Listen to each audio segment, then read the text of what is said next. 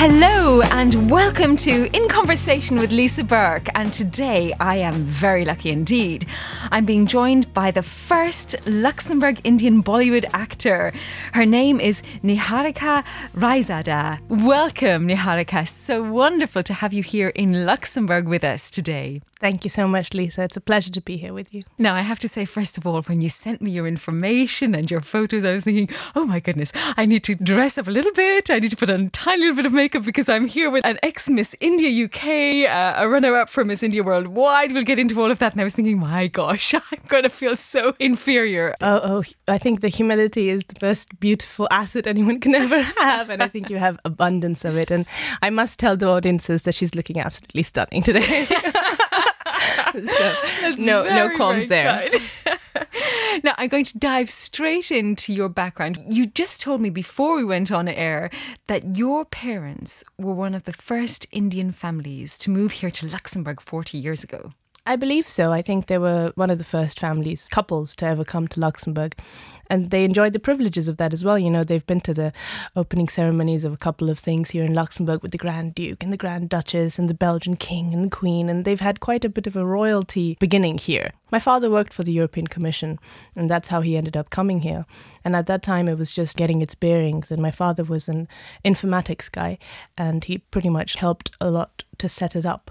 And moving then to your life, you and your two younger siblings have grown up here in Luxembourg. And because of your father's work, you went to the European school.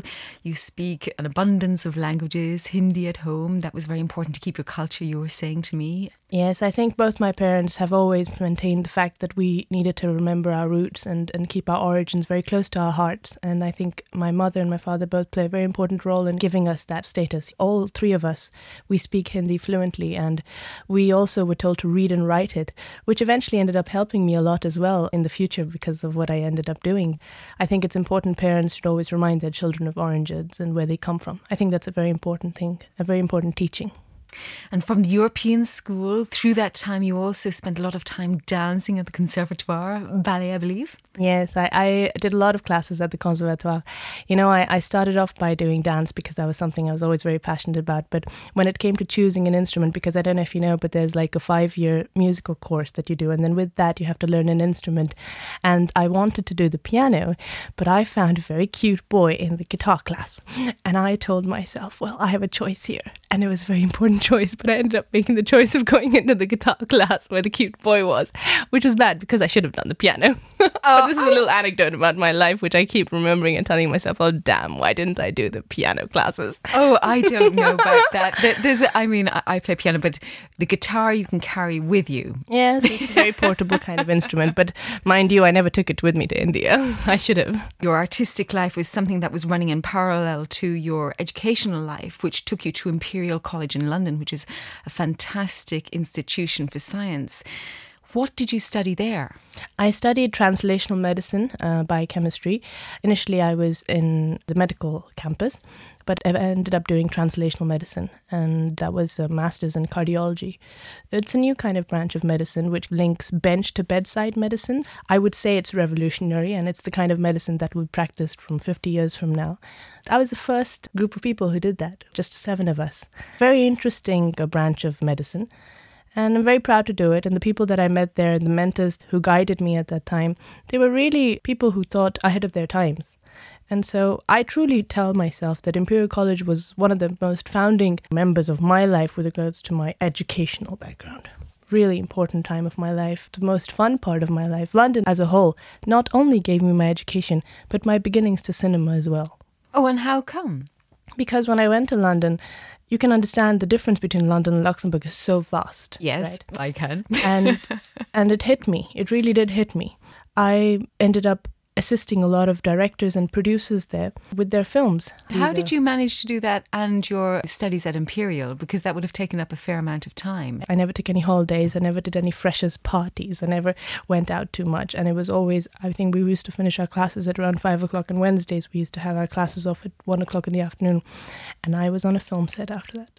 Well, where did you find them? How did you get into that in the first place? So I was always a dancer, a creative artist from Luxembourg. So I had done so much in the arts that I had a CV, an artistic CV. So I would send my CV around to people and tell them that I'm very interested to assist, very interested to learn, even to be a runner for that matter. And I started off as an assistant and as a runner to help people out on set who had to greet the artists or the actors who came on set, make sure they're comfortable, make sure that the continuity of the scenes were mentioned. You know, I was literate and I was intelligent enough to grasp these things, so they put me onto those kind of tasks.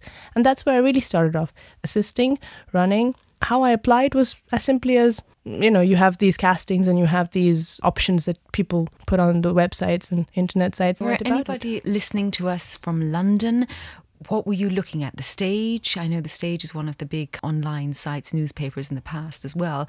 How did you find these castings or sets to work on? Yes, The Stage was one of them. And I had a lot of friends also, because in Imperial College as well, we had a theatre group and we also had an acting group. And they knew people and they had people who were involved at large, the British theatre. And contacts are, I think, the main places from which you get more information. So people speaking is where you actually get your information. And I would always be very curious to find out if any Indian film productions would be coming, because being Indian myself, I thought it would be an easier way to get into the market. And it was. And I also won the Miss India UK in 2003. Well, I want to come to the Miss India UK. So how did you think about entering this? Whose idea was it? I think mine, because I was always a very avid stage performer, and there was this opportunity here to represent your culture, your country, in another country, dance, sing, maybe present something like an arts piece or something. And I thought this would be the perfect platform for me to actually get my talent out there. And it was. To enter Miss India UK, do you have a British passport, or is it because you were living there? Because I was living there. Because there was a lot of debate on, oh, but she's from Luxembourg, she has a Luxembourgish passport, but she's been living here for some years now, and she's at Imperial College. So it was a representation of Europe, so to say. So you won Miss India UK 2010 to 2011. Yeah. And that took you on to Miss India Worldwide down in Durban in the east of South Africa. Yeah. What was that experience like? Oh, phenomenal. And I think overall, one of the highlights of my life, because I got to meet so many different women from so many different parts of the world, but all with Indian origins. That was the whole point of the pageant. The pageant is regrouping women from all over the world who have Indian origins, but come from different places. So you'll have a girl from Fiji, you'll have a girl from Mauritius, you'll have a girl from India itself. Indian girls from these different countries, and we're all competing together. And I want to just dig in a little bit to the beauty of these competitions, because obviously you're highly intelligent, you went to Imperial College, you were studying translational medicine, you speak many languages. How does that sit in your mind with the fixture on beauty? Well, I can't say that I wasn't driven by vanity to even apply. I mean, I was. It would be a lie if I said that, oh, I don't really mind how I look from the outside. It's all about the inner beauty. No, not at all. And I think it is important, your aesthetics from the outside. And I believe in it. And I think that a good combination is always what takes you forward. Like a good personality with a good exterior is what can really push you out into the world. And I've always believed in that. And so I think beauty pageants should not be looked upon badly. Some people do end up doing that. And a lot of people were, even at my time when I joined it, they were like, but you know, you're so intellectually driven. Why would you want to put yourself up, so to speak, in a marketplace where people are just looking at you from a very aesthetic point of view? And I would tell them that no, I am there to reflect my personality, and my exterior is a part of it. And so that's what I feel about beauty per se. But I think this pageant as well was different in its sorts that we were allowed to showcase what we knew and how we looked. That's what made it special. Are there any differences between the Miss India competitions compared to Miss World or various other comparable competitions? So the difference is there. I must say that the Miss World, Miss Universe pageants are definitely a lot more focused on the body. But the Miss World has a cause, a purpose, which is nice. The Miss Universe has one too, but it's not as evident. Obviously, you can't kind of disassociate the person from the body, right? But I do feel that there is a certain sense of more emphasis on how tall, how beautiful, how your hair shines, and how you smile, how perfect your teeth are. These are aspects which are a lot more focused on Miss World and Miss Universe pageants, which was not so much the case on our pageant.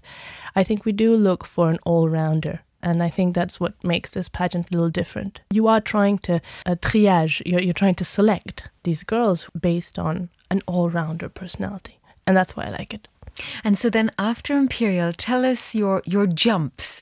You were working, when you weren't studying at Imperial, you were working on the film sets. How did you jump from that to really being an actor yourself?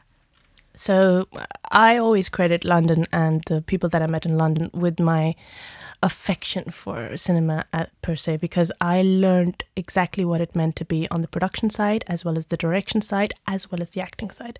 Inside of me, I must admit, I've harbored a dream to become an actor since I've been a child, since the first time I ever set foot on a stage, and to be in the limelight in that way. I think I've always harbored this dream, but it was very silent for many years. And when I went to London, I think that kind of opened up a lot more. I had the courage to take the plunge because coming from a very academic background, you always do doubt yourself to say, will I be able to really even struggle my way through this entertainment business? Because it's a business and it's not something for the faint-hearted. I can tell you that. And when I left London, I went to America and I solidified my knowledge in the world of acting because I went to the New York Film Academy. And I really learned a lot about improvisation and what it meant to actually be an actor, you know. So in London, I learned about film production and film direction a lot more and what happens on film sets.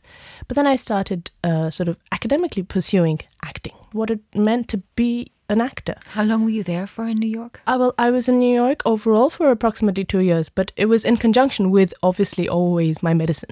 I was also admitted into the Johns Hopkins Cardiology Division. I was a Fulbright scholar, and I was doing stem cell research. So these things have always been in parallel in my life. But I used to come to New York every weekend, do these classes, and it was phenomenal because it opened me up. I was a very shy girl, and I think when you need to be on stage, and especially when you need to be in the world of media and cinema, you need to be quite confident with making sure that everything you know and everything you are aware of, you've put it out there.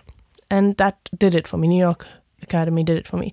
And from there, I took a one-way flight to India, thinking that, okay, now I have the ropes and all the teachings to make me into what I feel would be a adequate actor. So why not just take the leap and do it? But while you were in New York, you were also doing this science research, stem cell research. Some people would also say that's phenomenal. So it must have been quite a tear in you, or maybe even for your parents, to stop that. How did you make that decision? So, to be very honest with you, Lisa, I have never really stopped science because I'm a writer and I publish science and I do research even today. Right? How can you do that and act? Because writing and researching involves data acquisition and pattern derivations and trend forecasting, and acting is not an everyday job. That's where I can tell you I can do both, because acting is not an everyday job. The films that I've done, they've been 118 days long, but they've also been 15 days long, and there are 365 days in a year, and you have a lot of time on your hands. And if you dedicate yourself appropriately, you can do great time management and you can actually apply yourself in those areas. But yes, if I was a full-time practicing healthcare professional, it would be very difficult for me to be able to, combine that with my acting profession. And also, if I become extremely famous, it would be extremely hard. And fortunately or not fortunately, I've always been able to do the arts and acting as a passion of mine rather than, getting so famous that I don't have time to do anything else. But this is, I don't know if it's a fortunate or unfortunate thing, but so far I've been able to manage both. But yes, there's never been a tear per se between me. It's just I am a very North Pole, South Pole kind of person as a personality as well. So so if I do filming for too many days, I need to get back to my research and I need to study like a cardiology paper just to get my bearings again, just to feel that I am me. And this is me. And I think it takes a lot of people, it takes them by surprise. Is this really you? Is this how you are? How can you be so diverse and so radically opposite from each other? Because people don't connect cinema and cardiology at all. But I do in my head somehow. And I tell them this is my personality, you know, and I'm not going to change it for anyone, and I'm going to remain the way I am. So yes, it does tear you when, I'll tell you when it tears you. It tears you when you have a really important film shoot and at the same time you have a conference. Oh my gosh, at that point, the choice that you have to make, that tears you because you love both. And I've usually always gone with the medical thing. That's bad, but I think it's more because I have this human side to me, which I think is important, like dissemination of information and, you know, the importance of if you know something and if you can help somebody in that way and, you know, provide preventative care, that's more important than acting. I think that's where I make that choice. I really make that choice. That's really interesting to hear you say that, because obviously before this interview, I was expecting to be interviewing an actor, you're clearly driven, actor who is a Bollywood star. And of course you have ambitions there as well. But let's move back to the acting now for a few minutes. Let's join you on that flight from New York, the one-way ticket to India. Where did you pitch up in India and why? I pitched up in a hotel for the first 6 weeks. Which part of India? It's a large country. I went to Mumbai, and I went to the south part of Mumbai, Nariman Point to be precise. Did you have any family links there? I had a lot of family in India, but not so much in Mumbai, which is the western part of India. And I didn't even tell my parents that I used my last bit of Fulbright scholarship money to take that flight. But I was very clear in my head that India was my destination now. And it was quite an adventure. So initially I stayed in a hotel, then I had to while my way into finding an apartment for myself. And I don't know how much you know about India, but it's not so easy for a single independent girl to find herself an accommodation just for herself. And that too, with no background per se. I mean, there's no background check possible on me because I came from Europe and I came from outside of India. So the people were very dubious about, who is she and how come she's just landed up here. So it was difficult. At that point, I had to call my parents because then I got my parents to come and help me settle me down in an apartment of our choice. So initially, sort of the move and the settling was difficult. And you need a good home to be able to find your bearings, right? So that was a difficult part. Then came the castings and then came the applications for getting into movies, and I think I've done more than 2,800 castings, out of which I think I have a 5 to 10% success rate, which I think is not bad because some people have had no success, but I've had a little bit of success. So I used to get the roles that I would cast for, and slowly, today I'm doing 2 very, very big Bollywood films. I did have a bit of a background in cinema from my family point of view. My grandfather from my mother's side was quite a famous personality in the Bollywood film industry. And in India... Who was he? His name was O.P. Nair, and he was a great music director, worked in the Indian film industry between the 1950s to the 1975s, and created music for old black and white movies.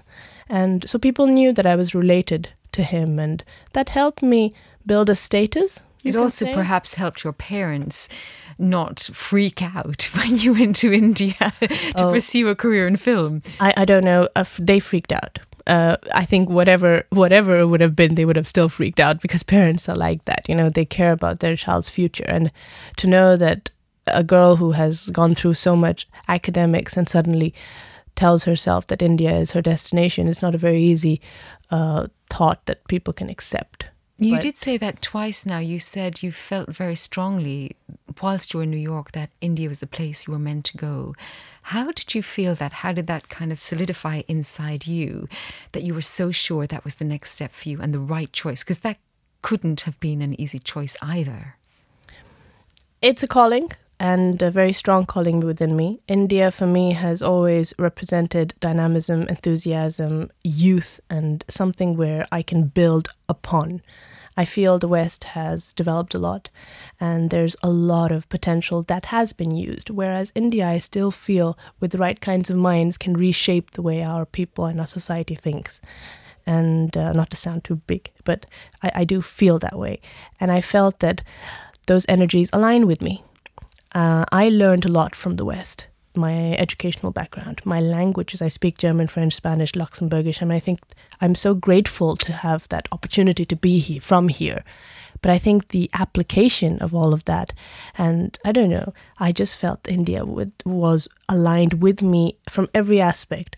Young population, revving to go, dynamic, and very ambitious. And I think that's what pulled me towards India. And so you were successful. I mean, it's extraordinary to hear about the number of castings you went through, nearly 3,000. And it's also very interesting for listeners who might be thinking about this to hear that you had a 5 to 10% success rate with this, which is, it just shows how much you need to push in order to get those roles. Oh, it's absolutely essential first to identify the assets that you have.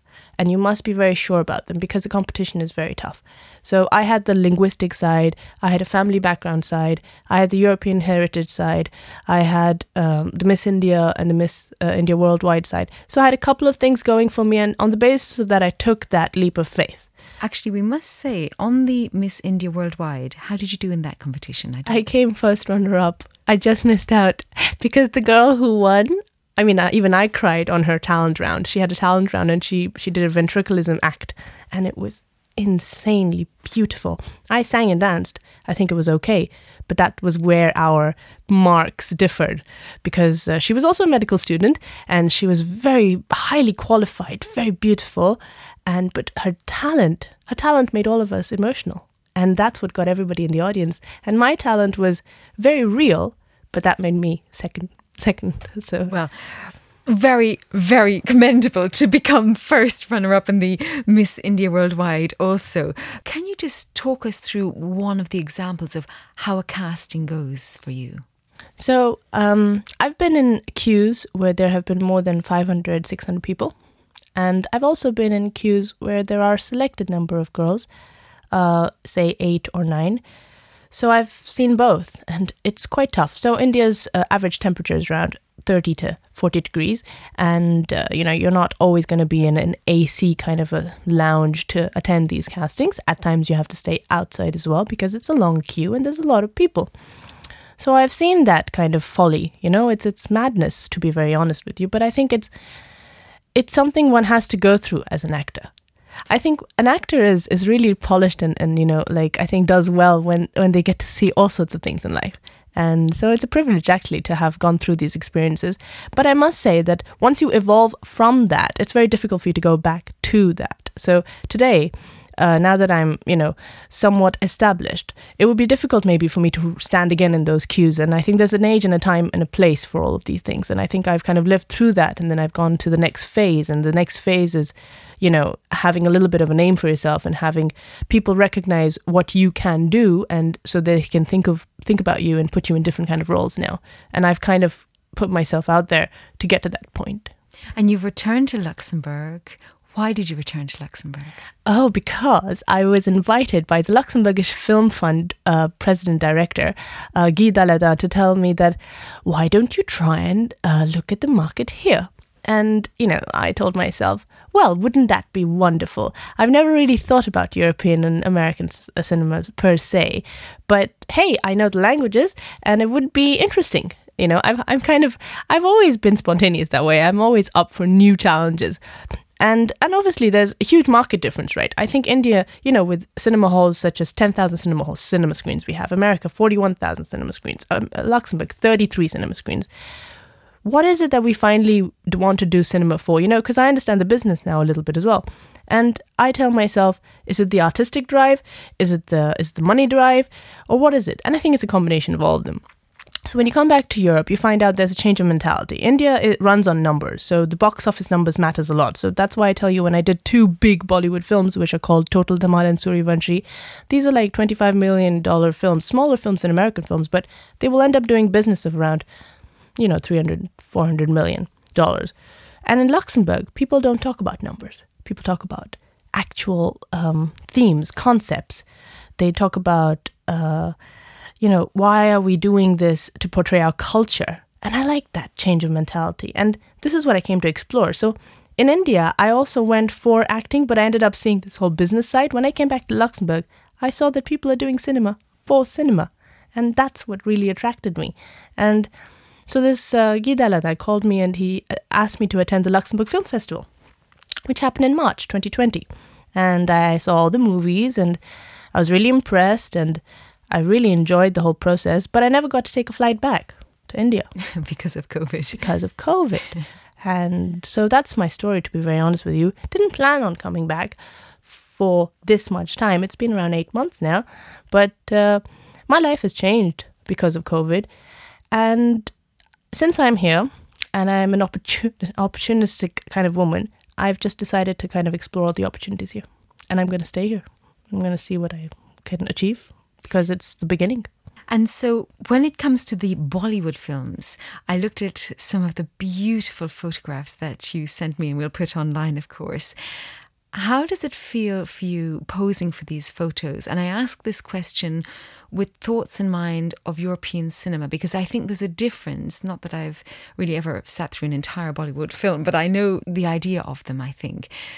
How does it feel, the differences in your mind, because you're an expert on what a Bollywood film means compared to, I don't know, I mean, the range of film produced in, let's call it the Western world, is quite different. I mean, I think even European films can be quite different to American films, for instance. There's an enormous range, but there's a certain type of film that comes out of the Bollywood market.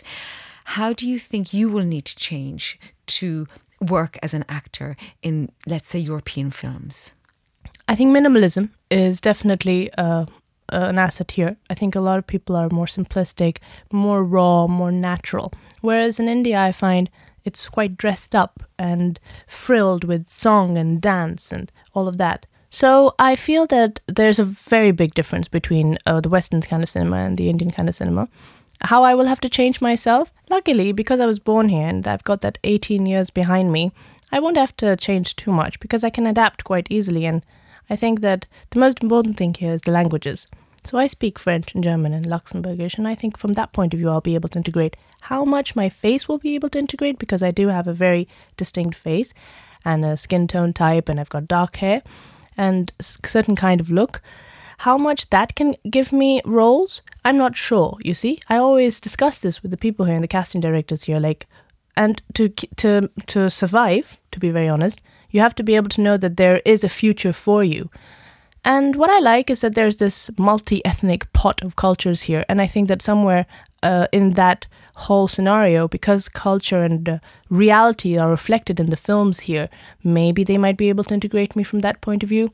And in terms of what I have to change about myself, like I said, a lot more simpler. Like even now, so I've shot Bollywood films, right? So they do quite a lot of heavy makeup and there's a lot of heavy hairstyling.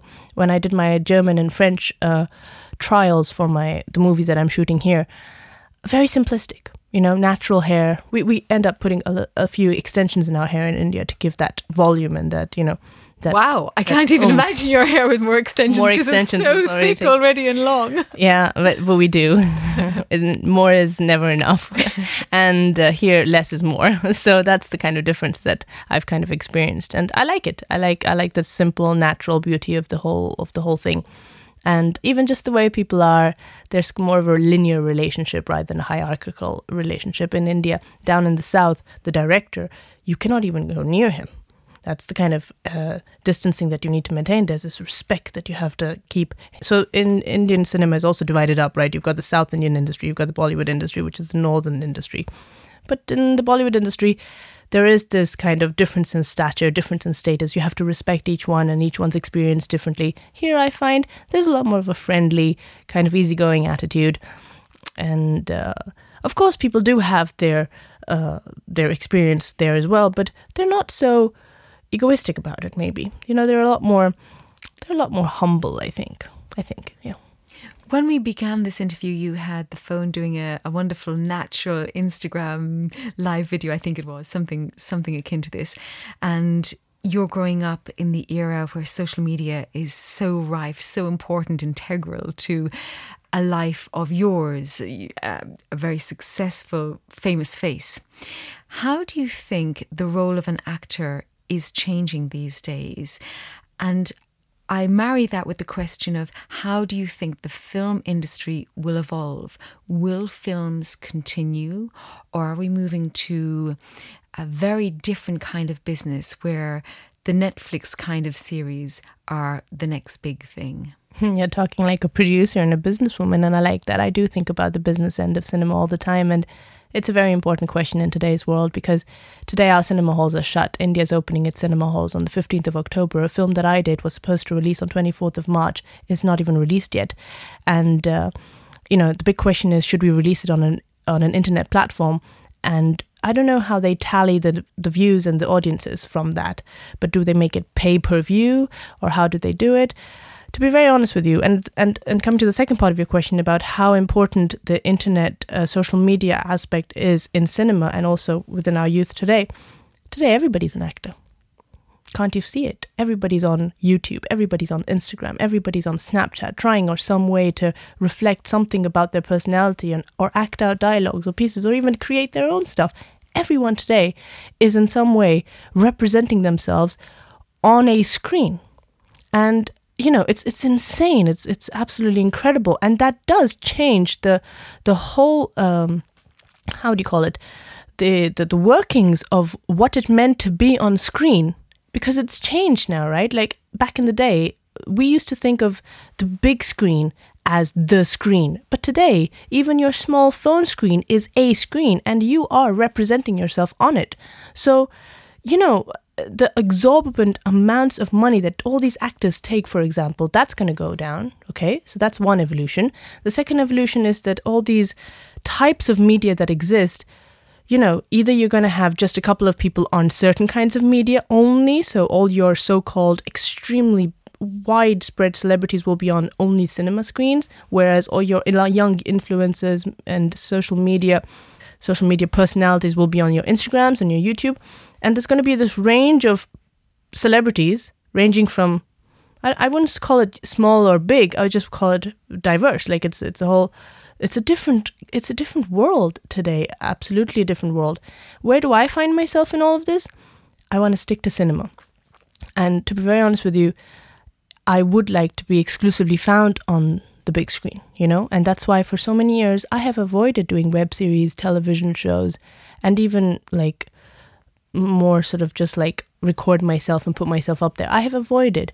But then you have to tell yourself, well, I have to stay with the trend.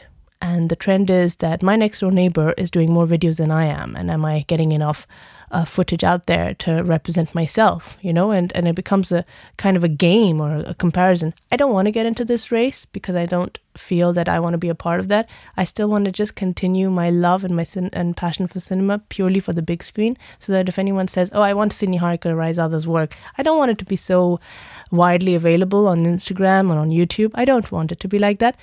But in today's times, can I stay away from it? I'm just experiencing that now. But it's paradigm shifts in every direction because the screen sizes have changed, the screen platforms have changed. Will cinema still remain only for the theaters? If COVID remains, no, because people don't have the luxury of being able to sit 200, 300 of us in one cinema hall and enjoy a film together. I just went to this film festival in Luxembourg a few days ago called the Cine East Film Festival, and the whole discussion was, please come back to the theaters. Please come back to the cinema halls. These are halls of community reassembling. These are halls where people sit together and enjoy and, have a good time. Please come back. But everyone's wearing a mask. You have to sit there 2 hours wearing a mask. Stay covered up. Stay 2 meters distance away from everyone. These kinds of conditions don't permit you to be in those kinds of places. So there's so much that, this is such a big question. How in social media this influences cinema. It's completely changed the whole ball game. I mean, even the money. Netflix, Amazon, all these platforms that you have, they're competing with the theaters. I wouldn't want to watch a movie on Netflix. To be very honest with you, I hate myself for watching a movie on a telephone. I really do, because the joy and the experience of the audio visual, thing is not the same. It's not the same between when I sit in a theater, when I sit at home and watch it on my screen. It's a vast difference. But I might have to end up being part of this world because that's just the way it's growing. That's a wonderfully full answer. I have lots of questions that have come out of that, but I was just firstly thinking about how you guard your reputation, because you were talking about wanting to only appear in cinema. With that, I it made me smile. I was very happy to see you so naturally doing this Instagram video this morning, and you don't have any makeup on, I don't think. You're so fresh and natural looking. And so I'm just thinking, with your social media and your reputation and your fan base, how do you want to project yourself? Do you want to be a normal, natural person that shows the range from who you are every day to the absolutely stunning photos that you have taken for the films? How do you guard that reputation? That's the first question I want to ask you. How do I guard my reputation? I think essentially I believe in being as organic and natural as possible. This is my general motto and mantra in life, and I want to stick to that. So be it on the large screen, I particularly don't like it when they put too much makeup on me on the big screen. And I love it when I'm as natural as possible, even in my Instagram videos. So I would like to say that I would like to stay as organic and natural as possible, because that is my mantra in life. So that's the guarding is that I want to stay as raw and true to myself as possible, because I don't believe in plastic surgery. I don't believe in making myself up too much. I believe in making the best out of what I have. And so I have to guard the rawness. That is what I have to guard. Now, how much that gets manipulated in the world of cinema or on the platform of Instagram, I guess I will always follow the trends. You know, I'm not somebody who would stay away from evolution of trends, right? So if it is a requirement of me to stay in the feedbacks or stay in the feed of my fans' lists, I will end up putting a photo or two just so that I appear in my fans' lists, so they don't forget me. It's part of the business. I'm going to do it. But how I'm going to do it, I don't want it to be extremely manipulated. As I said, I want to be able to keep that raw, natural aspect of Niharika out there so that people can relate to that and understand me as somebody who is your next door friend, but also somebody who understands that her potential cannot be capped by her next door sort of image. Another thing you mentioned in that wonderful description of the industry and how it's changing right now is the race against others. And I think that's something that social media has brought up for so many people. It's that comparison, that constant comparison. And in your line of work, how do you keep your mind ever so slightly blinkered to think, right, I'm not going to compare myself to this actor. This is my path, this is my journey, and this person's success is not going to make me feel bad. How do you do that? So I won't lie to you, I have been extremely jealous at times. And I think it's human nature to be jealous at times, especially when you know you have put everything out there of yourself to get a role or, you know, make something out of yourself, and you see someone come along and just take it away from you. And I think that's something in cinema that happens all the time. And you have to have a really strong heart to be able to take the amount of rejection and the amount of comparisons that do come your way. Because to tell yourself that, oh, I would never be compared by any actor of my age or in my category of work, it would be stupid, because it's always a comparison. However, how do you react to that? Yes, I try very hard to put the blinkers on. I try very hard, but it is an effort, because I would be dishonest if I told you that I didn't look at other people's work. I didn't look at how and where they reached with the amount of effort they have put. I do look at them. Do I let it affect me? It does affect me, because that's the kind of person that I am. But I remember, and I will always remember this anecdote, okay? When I was young, and I was around 11 years old, I went to the swimming pool in this region where my father was born in India. It's called Kanpur in Uttar Pradesh. And it was a competition between me and another girl. And I lost because I kept looking at her swimming, you know. And from that day, I told myself that this is life. If you keep looking at others to try to build yourself, it's never going to get you anywhere. But if you end up swimming in your line and just thinking about reaching that finishing line, you just might actually get somewhere. And I think that from that time onwards, I've always tried, as I said, to keep looking in my direction. I am an international Luxembourgish born Indian actor, so to speak, with French, German, Spanish, and English as my backdrop in terms of my linguistic potential. I'm going to use this. If there are people out there with these kinds of skills as well, so be it. but I have to put the best version of myself out there, and I'm going to try. But like I said, it's impossible. And I think people lie if people tell you that, oh, I don't look at other people and I don't see any comparisons between me and the others. Because like there are 8 or 9 similar faces out there, there are similar people out there too. And it does end up being what the director or the producer or the casting director at that time decides to pick. Because I know when I go into a room and now we've come to 8 people, am I going to get the role? And this is the role of my life. Am I going to get the role? I'm not sure. But the feelings that you get inside of you are, I hope it's me, you know. But the dynamics that govern that are so much more than just what you want. Especially now that I've worked on this film, this last film that I did, Suryavanshi, the actor in this, okay? He is potentially the luckiest man I have ever met in my life, purely because he's been at the right place at the right time. And of course, he's worked hard. But I think luck in this film industry, and my mother tells me this all the time, is the real determining factor. And how can you quantify luck? You can't. You really can't.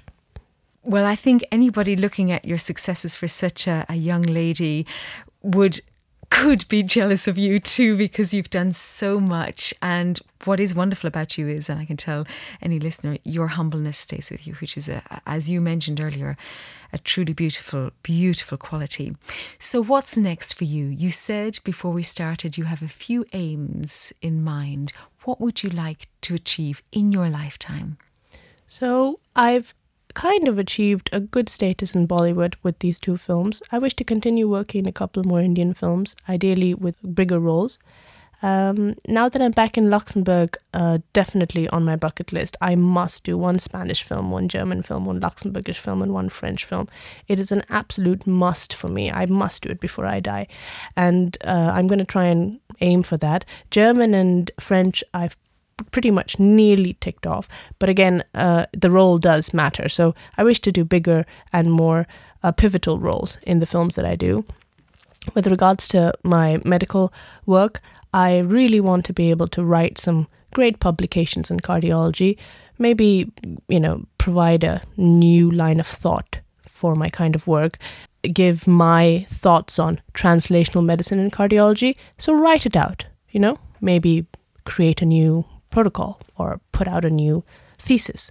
So I really want to finish my doctorate. And I've known people who've done doctorates in acting together.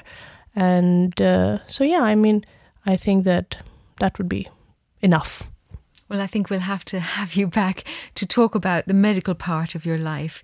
Niharika, an absolute joy to meet you, a pleasure to talk through your life so far, and I know there's so much more to come. Thank you for taking the time to be with us here at RTL today. Thank you so much, Lisa.